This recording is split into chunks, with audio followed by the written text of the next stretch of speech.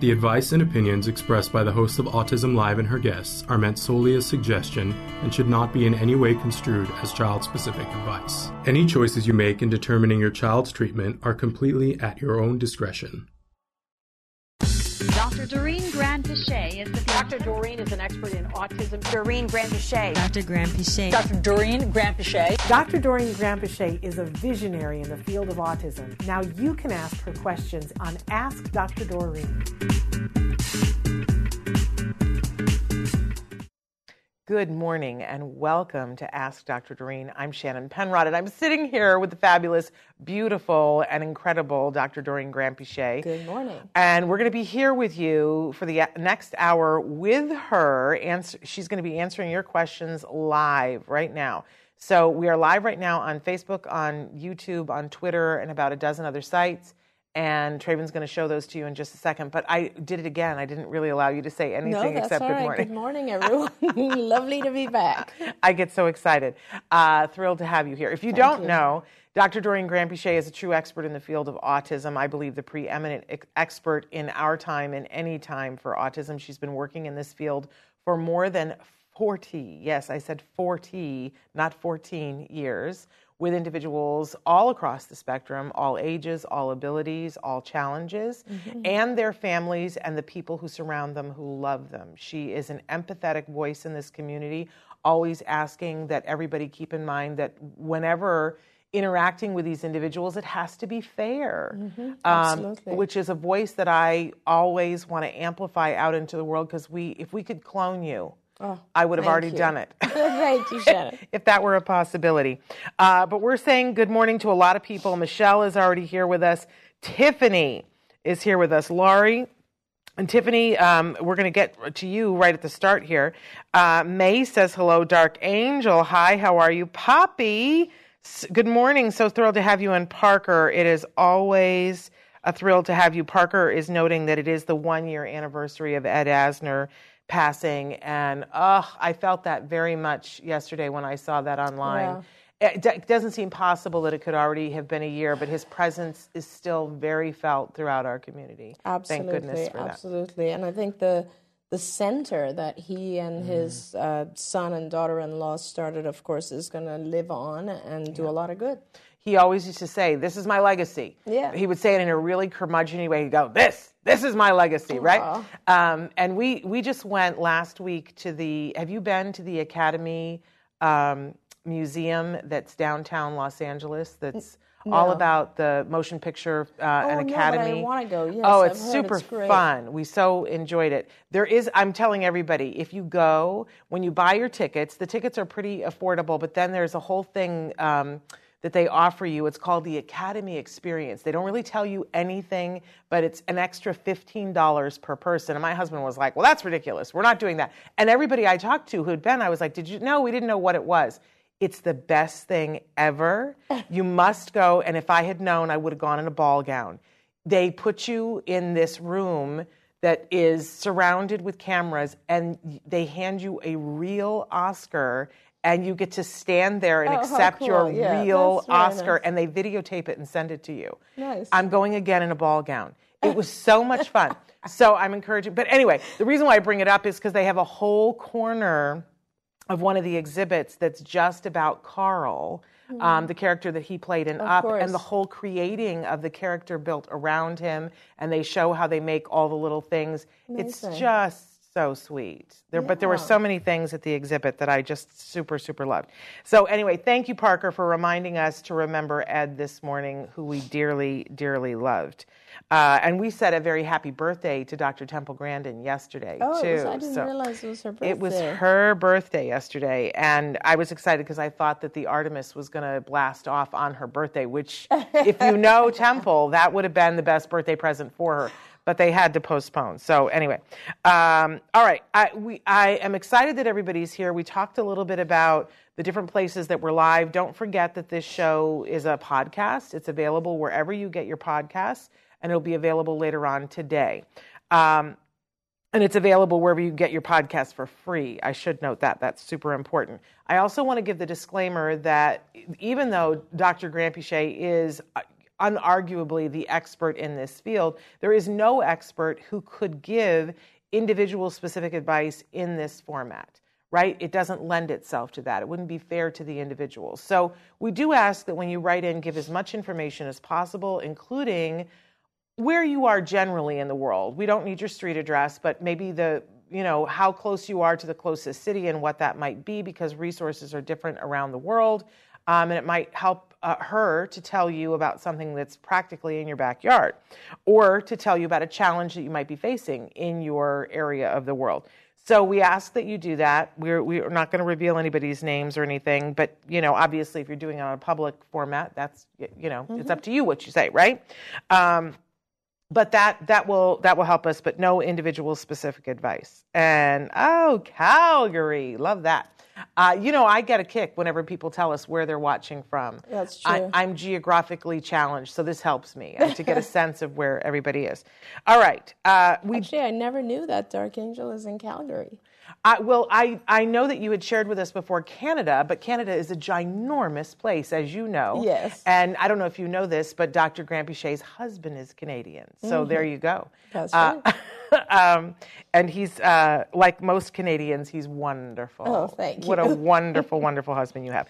In any case, so write as often as you want. We're going to answer as many questions as possible. We're now starting to just have a starting theme. Mm-hmm. So we're going to tell you guys what the starting theme is each week, but you can write in questions about whatever you'd like, but we're just going to start in a general direction.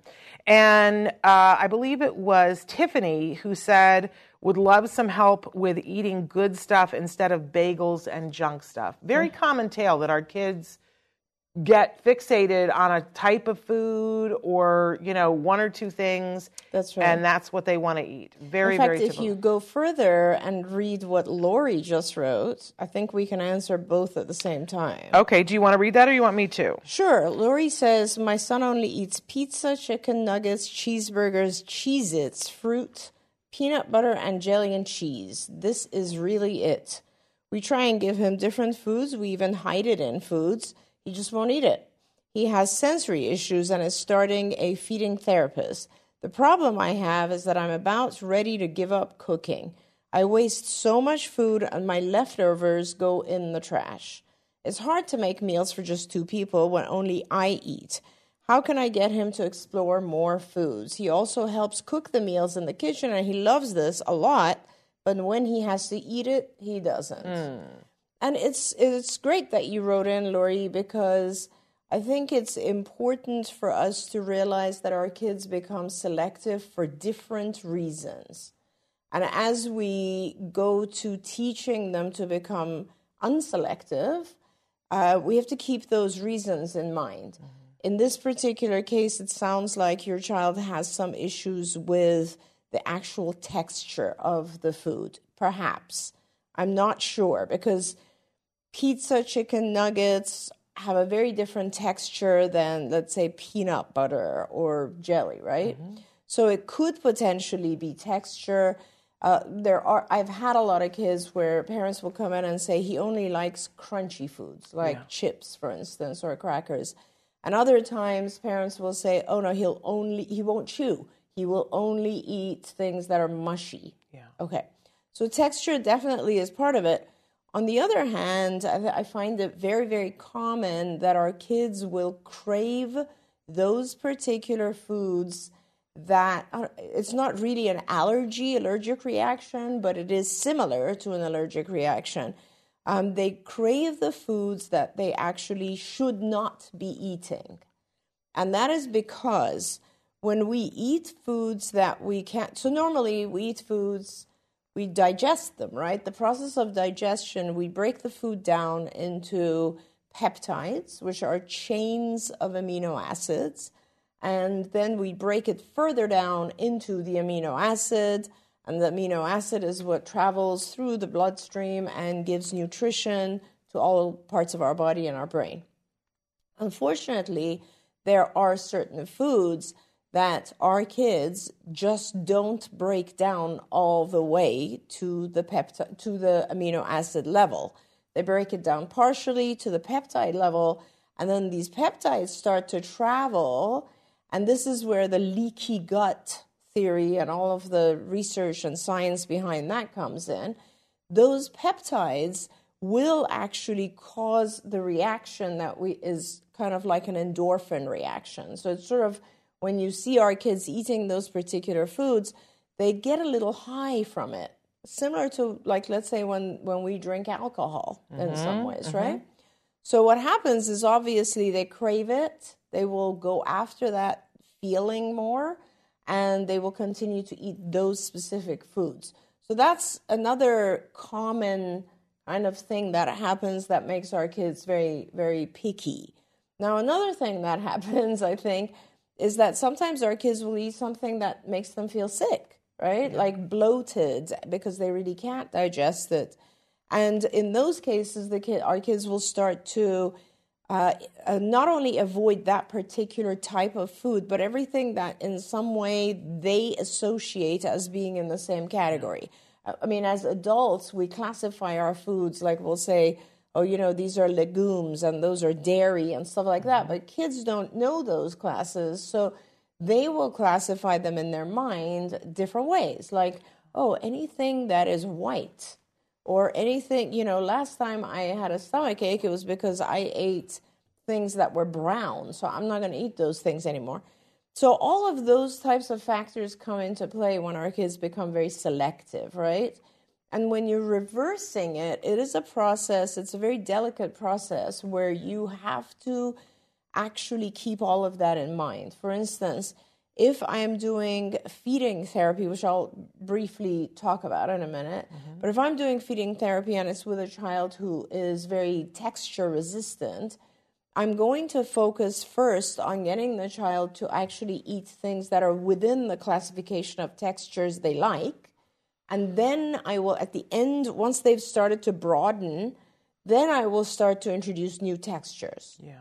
And it's a process, right, Shannon? As you know, you can't just, a lot of parents think that the key is to hide the food in other food. Yeah. But in reality, it's actually what you're trying to do is you're trying to teach the child to really take in that food.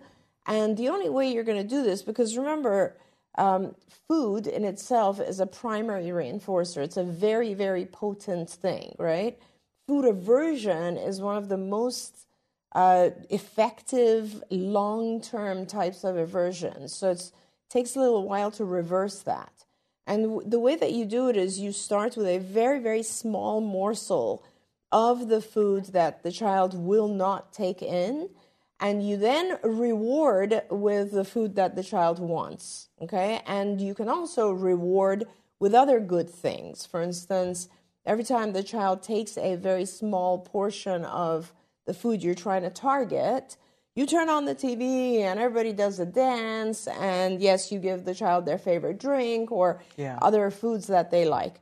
And then tomorrow you'll do 2 morsels, and every day you will increase by a very, very small amount, meanwhile still maintaining a lot of other reinforcers. Now remember, as the amount of the targeted food gets larger, it becomes impossible to reward with other food, right? Because now you're doubling up on food. Right. And your child's going to be full. So that's why it's really important to have other social and secondary types of rewards, right? Yeah. Like the TV, as I said, or music, or, token system, or toys, or just, attention from the parent, whatever is meaningful to the child. Right. And it's like any other shaping process. It does take a while, but you start with a very, very small request, something that is manageable and is worth it for the child because they're getting all these other rewards, and you gradually increase the demand of the targeted food.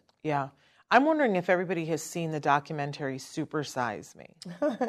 Right? Because I always think about that because I think there's a lot of things that we suspected about food that came into sharp focus for me watching that documentary. For those of you who haven't seen it, a very healthy guy who works out decides to do a documentary, and he says, I'm going to, eat from McDonald's every day. From the menu every day. And in the beginning, he says, I'm going to have a salad every day from McDonald's, but everything else, and you see he eats all this wonderful healthy food, and then he decides he's going to eat McDonald's. And the first day that he's eating the McDonald's, come on, it tastes good. Oh my God, it tastes right? amazing. And he goes, oh, okay, I haven't had a McDonald's hamburger in a while. He's thrilled, wonderful, wonderful. And then the second day, he's like, oh, I don't feel so good. I'm not sure if I'm going to be able to do this. But then around the fifth day, he's like, oh yeah, and that's all he wants. And by day 27, this guy who was healthy is now with the doctor, and they're saying, you might have done, you might have done permanent damage to your body just eating McDonald's. But by that point, the thing that's most interesting to me is this guy who 27 days before was eating all this healthy stuff and loving it, he doesn't want to eat anything else now because it becomes this thing where even though his body isn't liking it, it's what he now is craving. Right. And he wants that stuff. And I think that's what was most fascinating to me, because we don't notice it in our own lives, that if something makes us real sick, we go, oh, I don't know if I can have that. But if it just makes us low grade, not okay, it seems like unthinkable that we would crave that. And yet we do. Yeah, not just our kids, we do. Yeah, we do for sure. And Shannon, we all are in this boat right now. Oh, remember, yes. we're not any different from our kids. The only difference is that we have better detoxification cycles, right? We're redoxing from this stuff that we eat all the time. But if you think about it, we hope to some extent, and many of us are not, which is why there's so much chronic illness and so on. But if you think about it, really, we also are, we're taking in all kinds of sugars, preservatives, and these are the things that obviously our body, you have sugar and it'll burn out fast and you'll crave sugar again. Yep. And it takes a while for your body to learn how to break down things that are not, immediate things like sugar, for instance. And it takes a while, right? So you have to train your body. I would say it takes about a month before your body actually learns that it should break down complex carbs instead of having the simple carbs all the time. So these diets are very important. I noticed what Parker wrote. Yeah. He is right. It is difficult to do this because initially sometimes our kids will refuse. Yeah. And let me tell you, no child will starve, but it is possible that they refuse the things that are good for them, like electrolytes, right? And they can become dehydrated. It is really good that if you can use a feeding therapist. Often speech therapists will do feeding. Some BCBAs know how to do feeding. So really, it's important for you to get some expertise. My number one, if I was to give you, advice on experts to work with, my number one advice would be to first start with a really good nutritionist. We've worked a lot with Dr. Julie Matthews, who's fantastic. There are lots of really good nutritionists, but you need the nutritionist to establish the diet that you're shooting for, and then you need either a speech path or a behavior analyst, someone who has experience in feeding, to be able to work with the nutritionist and help your child gradually get to where they are. It's beautiful, though. I want to tell you guys, if any of you have been on a diet where you've lost weight and you've become much more active because now you're eating really healthy foods, you feel good, right? Yeah. You feel a lot better, you sleep better, etc. And so our kids really do feel better once they start broadening and taking in better foods. Yes, all of which is super important. I kind of want to pivot over to some questions that we had that were sent in. My 3-year-old is non-speaking, diagnosed autism. We've started ABA, but he has constant diarrhea, which interrupts therapy. I hear you talking about diet, but when I asked my BCBA about starting the gluten-free diet, he told me there's no science behind it. Now I'm confused. Should we try the diet? Am I with a bad ABA provider? Oh my gosh, what a great question. So, and what a difficult last part of that question to answer. Your ABA provider could be really good at ABA. I don't know because I've not observed. I really don't know. It's possible that they're a good ABA provider. But the problem that I have with a lot of ABA providers is that they don't educate themselves on other things, and then they tell parents incorrect advice, okay? There is a lot of science behind both gluten, casein, corn, soy. A lot of our kids have different allergies. And let me tell you, my friends, if there wasn't science behind it, do you really think that you could go out to most restaurants nowadays and get gluten-free foods? No. Obviously, this has grown over the last decade or so because there is science behind it. And, it's very well supported. And it's not just gluten, casein, corn, soy, and food dyes and other things. It's important, actually, to identify what it is for your child.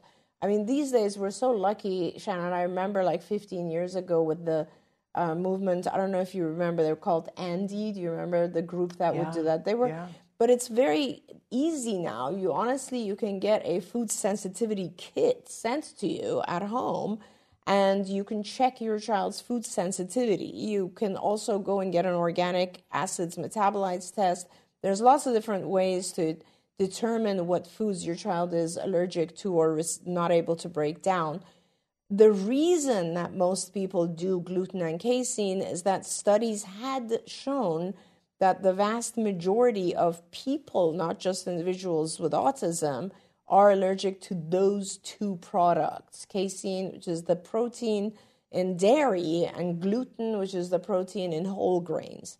So, it's important to be able to identify. This is why I always do my lectures on treat the whole child, the whole child. Because, it's ABA is just intensive tutoring, intensive teaching. And if you start to do a lot of intensive work with a child who's not otherwise feeling well, it's just not right? I mean, like some days I am not feeling well, and if those days I was supposed to learn a bunch of new stuff, I'd be pretty frustrated. Yeah, absolutely.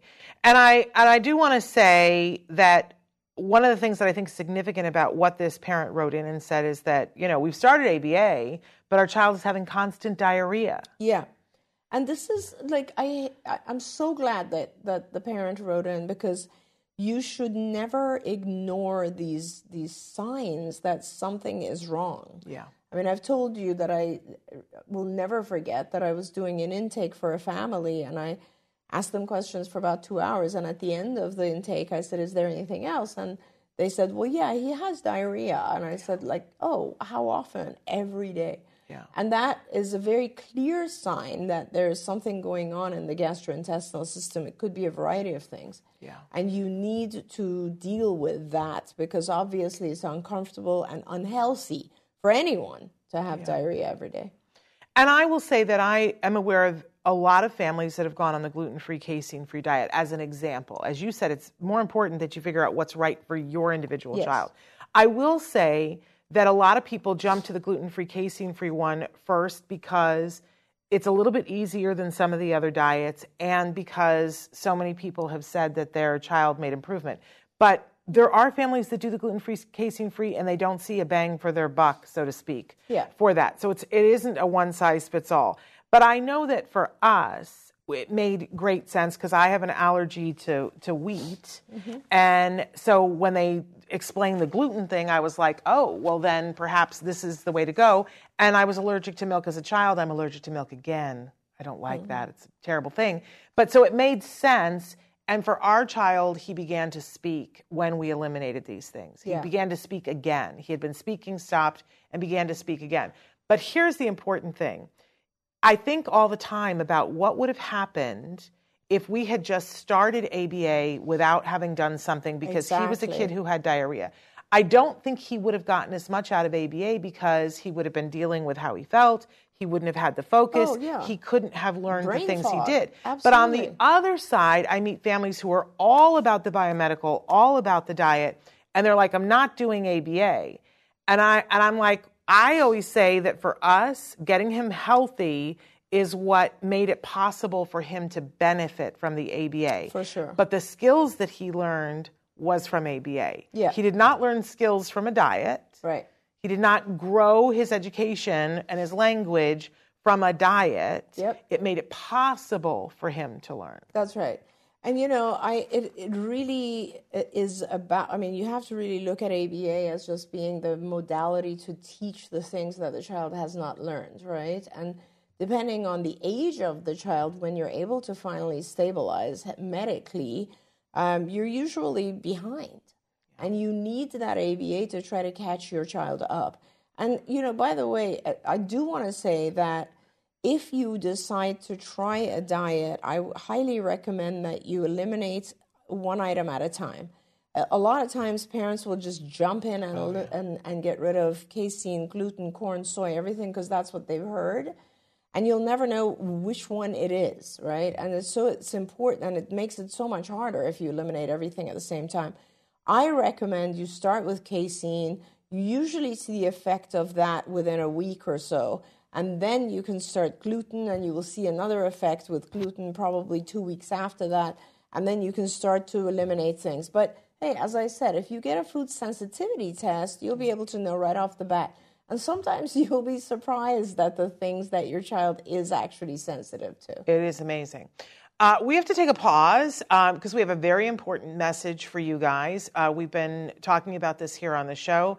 I want you to take a look at this because I want to encourage, if you qualify, I really want to encourage you to call the number that you're going to see in this next message. Take a look at this. A recent study funded by the National Institute of Health suggests that there may be a higher risk of autism in children whose mother took the pain reliever acetaminophen during pregnancy. Acetaminophen is the active ingredient in scores of over-the-counter products, including Tylenol, Excedrin, and Robitussin. So if your child was diagnosed with autism and you took any acetaminophen product while pregnant, this commonly recommended over-the-counter medication may be responsible, though additional research is ongoing. If you or a loved one used Tylenol or other medications containing acetaminophen while pregnant and later gave birth to a child diagnosed with autism, you may be entitled to financial compensation. Shapiro Legal Group is now evaluating potential legal claims by parents of autistic children. Call right now to see if you may be entitled to financial compensation. There are time deadlines to file a claim, so don't wait. You can reach Shapiro Legal Group at 888-657-0455. Again, that number is 888-657-0455. You can also contact Shapiro Legal Group by going to shapirolegalgroup.com/autism. Shapiro Legal Group, PLLC, associates with attorneys throughout the country to help people nationwide, and is licensed in New York and Washington, D.C., and has its principal office at 60 East 42nd Street, New York, New York. This ad was read by a non-attorney spokesperson. Welcome back, and thank you for watching that important message. I hope that not only are you looking at that for yourself, but I'm going to ask all of you to share that with people that you know and that you care about. So often we don't get the information that we need, right? We get it from our community. And That's so right. I'm asking everybody to share that important information. You know, what they're looking at, the whole concept of Tylenol and whether or not it somehow contributed to the development of autism is a very important thing because, as you know, Shannon, when our kids get vaccinated, the doctor tells you to give the child Tylenol. Yeah. And Tylenol, unfortunately, is one of those things that just reduces the redox of toxins. So it's very important to call. Yeah, very important to call, and very important to share the information, because the thing that keeps me up at night is that now they're recommending that pregnant women, as they're researching this in an abundance of caution, they're telling pregnant women that they really have to very heavily weigh any painkiller while medication while they're pregnant because of this new study. Yeah. Super important that we share that with our friends, whether they are pregnant or thinking about becoming pregnant. It's information that everybody's going to want to have. Okay, I do want to get to this next question. Hi, Dr. Doreen and Shannon. Love your show. So glad to have found y'all. I'm guessing you're from the South because you took the time to say y'all. I'd like to ask Dr. Doreen if she would consider my son's ABA treatment so far successful. He started at 2 years, 10 months, and he's almost 6 months in. He has mastered about 75 programs, starting with a few single words, and now speaks in 2 to 3 word phrases. No problem behaviors to report, partially potty trained. I look forward to hearing from you all. Sorry, again. Thank you so much. So 6 months in, and so now he's 3 years old. What are your thoughts? I mean, that sounds just beautiful. Yeah. That sounds very, very exciting. Did they say how many hours of ABA he's They did receiving? not say, but wouldn't we love to know that? I'd love to know how many hours a week your child is receiving ABA, but certainly if they've mastered about 70 or so different skills or operants, then I would say you're doing great. And your child has just turned 3, so that's wonderful. Congratulations, and please keep going. Amazing. Our dear friend Johanny has written in and said, my 9-year-old son will be starting 4th grade next week. We're still struggling making friends and asking to play properly. For example, we're at the shore last week and 2 boys were playing in the ocean. He wanted to play. I told him to go ask. He said, hi, this is my mom, Johanny. Her phone number is, and told him. He said, the kids look so confused. I stepped in and said he wants to play with you. It didn't go well. I worry this is happening at school too. Can we get the school to support him during recess or lunch? I wish I was a fly on the wall to see what is happening so I can figure it out and figure out how to help. Suggestions. And thanks in advance for all that you both do. I'm sending you hugs. That's so sweet that that's what he went up and said to them. Yeah. Yes. So, it's so often I see our kids trying to interact with the tools that they have, right? They don't know. So this is what's really, it's a great question, Johanny. Thank you for asking this. And it's so important for all of us to realize that playing is a very complicated skill. It's not an easy thing, right? It's not like we're just imitating some motor movements or something. Actually, there's a lot involved in playing, even if it's a very young child. And your child is starting 4th grade, so that means he's probably somewhere around 10 or 11 years old. By that age, play has become extremely sophisticated. So let's talk about that for a minute. So just playing with other kids involves, first of all, knowing, because these are all the things that, Johanny, you'd want to teach him ahead of time. Or if you have ABA, or perhaps someone if you ask the school, maybe they are providing the ABA, I'm not sure. But these are the types of kind of prep skills that we teach our kids so that when they go to school, they are successful in these types of situations, right? So first of all, your child needs to know the different types of games, right? That's the simplest one, like chase or, I don't know, sports that they play or whatever games that they're playing on the playgrounds. Your child needs to master those. Secondly, your child needs to know things like taking turns. It's my turn versus your turn. And believe me, there's lots of different situations that that make it different in taking turns. So that's the second thing. Third thing is they need to know conversation to some extent. So they need to know how to approach others, which would have been a skill that would have been very useful to your child in this scenario. They need to know the types of questions that you ask in order to engage with one person as opposed to engaging with a group of kids. They need to know how to repair the situation, because sometimes things fail like this, and how you can change the subject and now ask in a different way. They need to know how to change the subject so that the subject is something that they're good at interacting about. There's lots of different things. They need to know how to, which group to approach. Like, is it better to approach, children that are about my age playing an activity that I'm good at, or another group, so on. So all of these types of things should be things that your team kind of works on before your child is put in this situation. And when they're in this situation, then hopefully there's an adult there, like you were, who can mediate and say, can you guys play whatever, hide and seek? He really would love to play with you guys. That's a fun game. So our kids will not be able to go in and do this on their own. They need all the skills that are involved. I started learning about this very early on. It was my dissertation. My dissertation, when I was getting my doctorate back in the 80s, was about this subject. It was about how teaching preschool games can increase social behavior.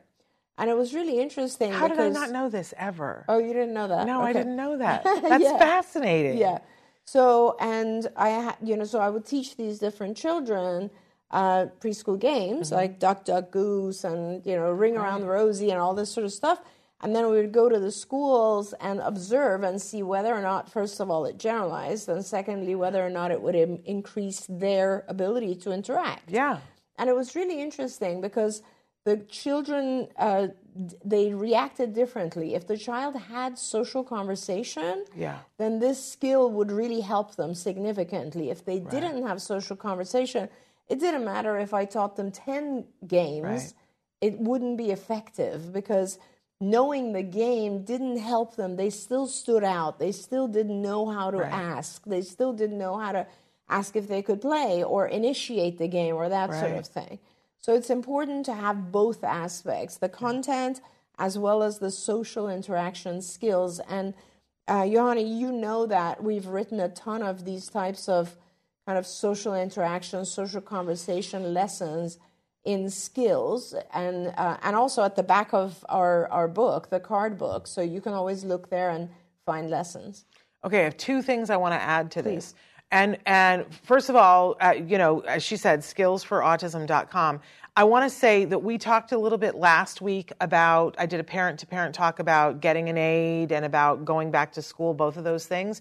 And in both of them, we talked about the playground. And you might want to go back and look, but I'm going to give you just the smallest thing, that IDEA has language in it that says that the school has to be giving your child an opportunity to, a floor of opportunity to access the curriculum to help them with their getting a job and lifelong skills, even if they're a kindergartner. Right. Which means that what they're doing on the playground is covered under IDEA. The way that you get an aid on the playground, during the playground, is that you put a goal into the IEP that can only be met on the playground. Right. So you go into your IEP meeting and say, here are 3 goals that I've written that I would like to see him be on the playground because we're seeing that this is an issue for him and it will affect him lifelong.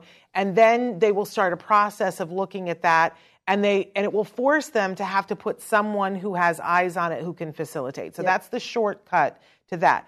What we did when we did that, because I went in with skills. Skills will actually, if you see the lesson and you're like, I would like this lesson to be put in, there's a button that you can push that turns it into an IEP goal. Yep. And it spits it out and you take it to the IEP meeting. And I did that. And they were like, oh, is that a problem? Yes. And they said, oh, well, then we should, before we can do anything, we have to have him evaluated by a recreational therapist. And I said, what is that? Is that a thing? And it led to the most beautiful stuff, you guys. The recreational therapist came in, evaluated him. They saw that he needed recreational therapy. Yep. So the person would come and not only work with him, but would meet with the teacher and do a lesson for the whole class. Mm-hmm. The teacher loved it. The students loved it. The kids all play, because it's not just our kids. You have to teach the other little miscreants how to react to our kids. Yes. Right? And they don't know how to. They haven't been taught manners. I'm sorry. I'm keeping it real here. But I love kids, right? And I used to be a teacher, but they have not been taught things. And so the recreational therapist taught all the kids, and they all played better on the playground. Of course. Win! So all of that was important. But I remember when you talk about all those lessons about joining a conversation and group, and I got to tell you, it's not sexy. And as parents, we go, I I can't even. And when they're teaching it, it seems like, what are we doing here? But then the first day of junior high, when my son went to junior high, and after months of fighting with them because the school did not want to send him to, even though he had been included in mainstream the entire time in grade school, they did not want him to do that for junior high. They wanted to put him into a special day class. Yep. And I came to you and I said, I don't know what to do. And you said you would kick me with one of your pointed shoes if I let them put him in a special day class. Yeah. And I said their biggest argument was he's not going to be able to handle the social game and he's going to be made fun of. Right. And you said to me, he's earned the right to figure it out. Yeah. And so I was like, I don't know if he's ready. And you said, I will kick you with my pointed shoe. And because we were friends, she doesn't threaten everybody with that, right? So my husband and I, nobody else does this, but we did this. We took him to junior high and walked onto the campus with him the first day. And there was a circle of people that were standing together, kids that were standing together. And I was like, you need to be over here. And my son dismissed me, walked up, kind of angled himself in to get into the group, listened to what they were saying, eventually pitched his voice up to add something, reacted to something that somebody was saying there, and then eventually said, hey guys, it was great seeing you, I gotta go, and left and went to another group and did the same thing in another group. And it was textbook, all of those little lessons, joining the conversation, repairing a conversation when somebody missed something. Right. All of these things that I didn't think were sexy that he put all together on that day.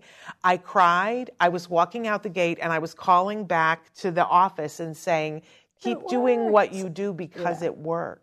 Yeah. It was the master class in why do you need to learn all of those things. Yeah. So I just wanted to say that. What she said is brilliant. And it can be taught, but you have to, you fight for a goal. It's a lot. It is. Yeah. It is. It's just important. It's one of those things where people ask Shannon, but he didn't get it. It's like, we never want to blame the child, right? If you don't give the child the tools, all these different things, then I always give the example, if I was in China and I was expected to do some sort of, cultural routine or something that I had absolutely no idea how to do, I also would not be successful. Yeah. So it's important to learn all the subsections of this task. And she's using skills. You're so good. And they're working on all of these things, but they're a little bit hung up on can't repair the conversation. Yeah. And that they've worked on this, but he's struggling with new kids, not generalizing here. Any advice for that? Well, generalization is a really, really big part of this. And I don't know that it's with new kids or with different topics or if it's just when he's not prompted. But, you just have to practice that and model it. And with a couple of days ago, I was answering some questions on Instagram, I think, and somebody was asking me and saying that their team of ABA therapists changes constantly, and whether or not this is good. And honestly, it is a good thing for generalization, but it's not necessarily a good thing for acquisition. Yeah. So when your child is in a new phase of learning, you want to make sure they have the same team of people. But when it's at the point where you want them to be able to do the task they've already mastered with lots of different people, then that's when you want to have different kids, different therapists, and so on. And believe me, our kids do eventually learn it. You just have to focus on it and practice it more. Okay, Dark Angel has written something in that hopefully you know what she means because it's over my head, which a lot of things are. She says, my 4-year-old's gut has been cleared now, so much better with behaviors. However, Clostridia left his brain completely unbalanced. Dopamine is not being converted to norepinephrine. Is this reversible? And they go on to say that HVA/VMA ratio is high 4, according to the OAT. Yeah. So you are basically discussing with us the results of your organic acid metabolites test. And yeah, I don't think that, how your neurotransmitters are converting and how your body is using them are affected. Are affected by lots of different things all the time. So this is not something that's permanent, no matter what. Mm-hmm. And by the way, there are lots of medications that can affect norepinephrine on its own or dopamine on its own even. So this is, I would really recommend that, your child's, you're analyzing a blood test, and I would really recommend that you talk to a MedMaps doc, because I think it's a functional medicine doctor will be able to help you with diet, believe it or not, that will really help with how your child's body uses their neurotransmitters. And I assume that your child's not taking any SSRIs or SNRIs or other anti-anxiety, antidepressant medications, but if you talk to a MedMaps, and some of the MedMaps doctors are actually psychiatrists, and you might want to talk to one who is a psychiatrist, and they will be able to really help you get through this. This is too nuanced for me to want to give you feedback. Okay. But I want to remind everybody it's medmaps.org for those doctors. And earlier we mentioned Julie Matthews. I want to tell everybody that her website is nourishinghope.com. Right. Yeah. So if you're looking for them. And often, by the way, I mean, it doesn't even have to really be a MedMaps doctor. I myself use a doctor of functional medicine for myself. And she is not affiliated with autism per se. She doesn't have clients who are autistic. But, when you do functional holistic medicine, they basically will take you through dietary and homeopathic and naturopathic types of medications, as well as use of, Western medicine as well. But their goal is not to just deal with the symptoms. It's more to deal with the causation and to fix things so that the symptoms never occur. There we go. I'm saying hello to Michael in Philadelphia, and Christina has written into us and said, hello, Dr. Doreen. My son, who is almost 7, slaps and sometimes kicks my husband and I. Yeah. He only demonstrates this behavior at home. I am thinking the function of his behavior is negative attention seeking. Thank you for your help. Yeah, Christina. It could be negative attention seeking. It really depends. It depends on what he's getting out of it every time he does that. Is he just getting your attention, or perhaps he is doing that when a demand was placed and he's delaying the demand? It depends, right? Yeah. And this is when you would benefit from. I can suggest 2 things. If you have access to a BCBA, this would be a great time to get them in to come and do an observation and do an actual functional behavior assessment and give you a really good behavior intervention plan. That's what behavior analysts do, so that would be awesome. If you don't have access, we had on, I think it's on Skills, if you go on the Skills website, Skills for Autism, you'll see that there's a section called CIFA, which is the Card Indirect Functional Assessment, and you answer a bunch of questions, and then it will suggest like the likelihood of the function, as you said, being attention or being tangible or demand avoidance or escape or whatever it is. So that might as well help you a little bit as well. But having contact with the BCBA will help you know next steps. Once you've identified the function, it's important to then know how to manage it. Absolutely. I want to say, though, that when you go onto Skills, because I know we mentioned this the other day, there's Skills, which is this whole big tool, right? And there's a monthly cost for that. Within that, I think, I'm not 100% positive that they're still offering, but you should ask them tell them that you just want the BIP builder. If you get the BIP builder, then you have access to what you were just talking about, the CIFA, and being able to look at what the function of things are.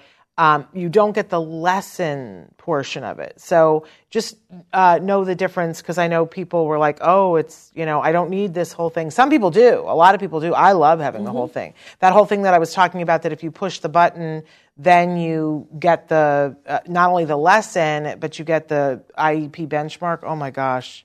I have a friend who that you also know, who spent a great deal of money getting ready for an IEP, hired an educational consultant, paid over $1,000, Yeah. and they prepared lessons for her child. First, they had to evaluate her child, prepared lessons for her child, and then put together all this stuff for her to go to the IEP. And, I want to say it was like $1,300. And then the next time I was like, how about we do this instead? Yeah. How about if I just push some buttons on Skills for you and print the same thing out, and it'll take 10 minutes, and it'll be directly tied to your child who's already been assessed because she'd already answered the questions in Skills and did the same thing for 5 seconds on Skills. And I was like, yeah, I love Skills. It does help. Skills is an amazing thing. Okay. So, we had one more question about food. My child will only eat Burger King fries and only if they are a certain level of hot. Oh, interesting. Don't even think about giving him McDonald's French fries or getting fries from Burger King and reheating them. Our entire lives run around being able to get him hot fries from Burger King. I don't know how it started, but how do I get us off this track? I'm afraid to not have him eat. Yeah. Don't be afraid. I mean, that's part of what happens is that we become afraid of things and things that we predict, which are not necessarily going to actually happen. But I think that you should, early part of this show, we talked about how to reintroduce foods. And the same thing occurs here, which is essentially you will give him a lukewarm fry and then a hot fry as a reward type thing. Yeah. But it's unique, I'll give you that. There's very few kids that react to temperature or are very specific about temperature, and that's what's causing him to be selective. And again, if you can find someone who's a specialist in feeding, you make progress in such small increments that it's very hard for parents because honestly, you're just and especially if it's something that has to do with heat or the temperature of a food, it becomes pretty difficult to maintain the right temperature, right? But I would really suggest, and I don't know if this child eats other foods, I would just suggest that you not fear that he's just going to stop eating. Because often there are a lot of other things that we can offer our kids, and they might be resistant for one day, but the next day they will start eating other things. Yeah. Parker had mentioned earlier, he said, I eat a lot of foods, but I don't eat certain foods due to texture, smell, and looks. I don't eat salmon due to pink color.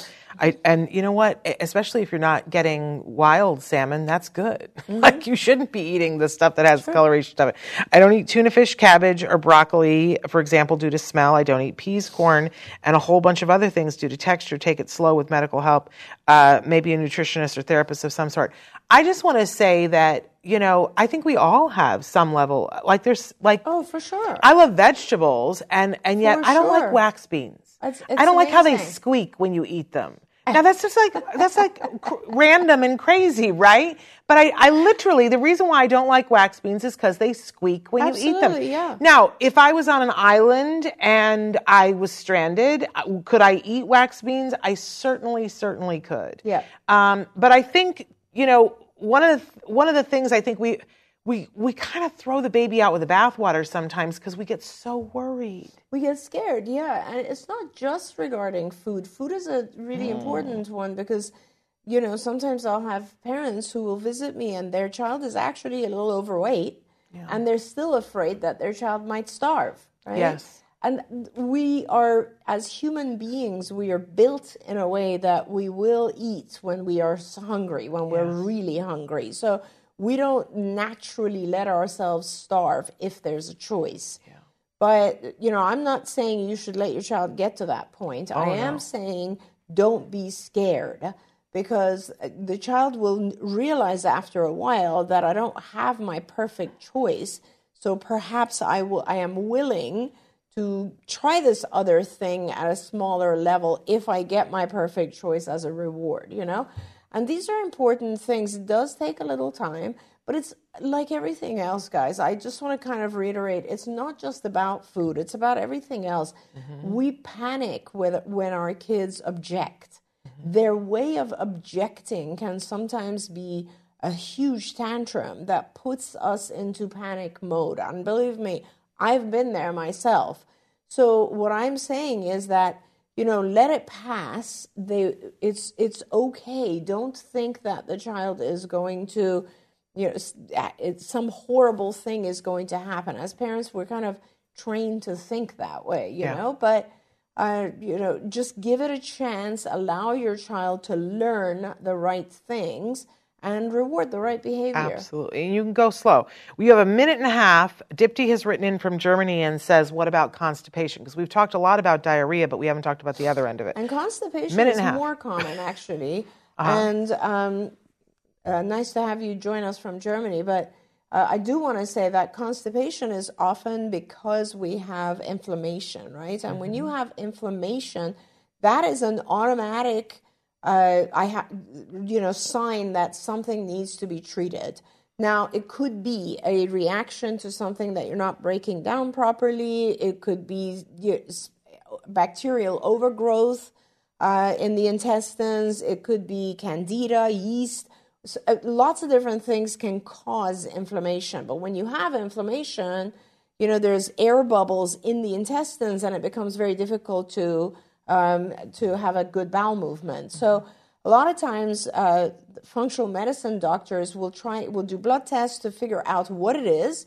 And sometimes they will give you antibiotics. If it's a bacterial overgrowth, they'll give you antifungal medications if it's fungus.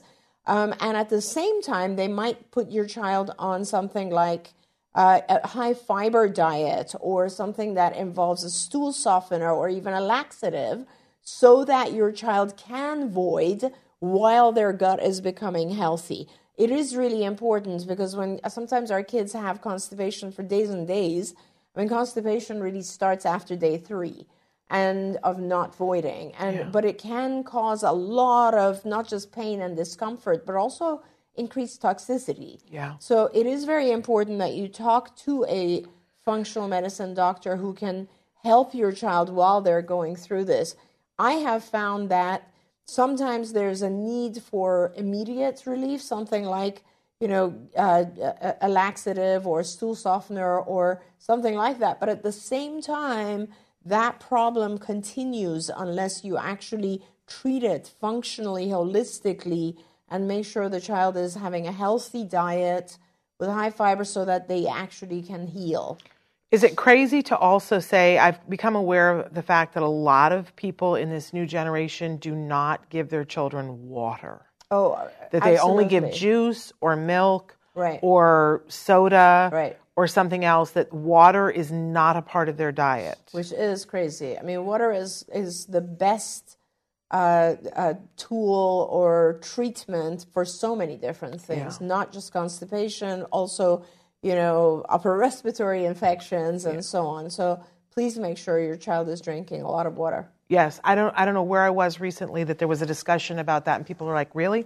My child doesn't drink any water. And several other parents were going, no, we don't do water. And I went, that would create a problem. We give juice and sodas and these things. And they think that they think that that's the same as fluid. It isn't the same hydration thing and can lead to constipation.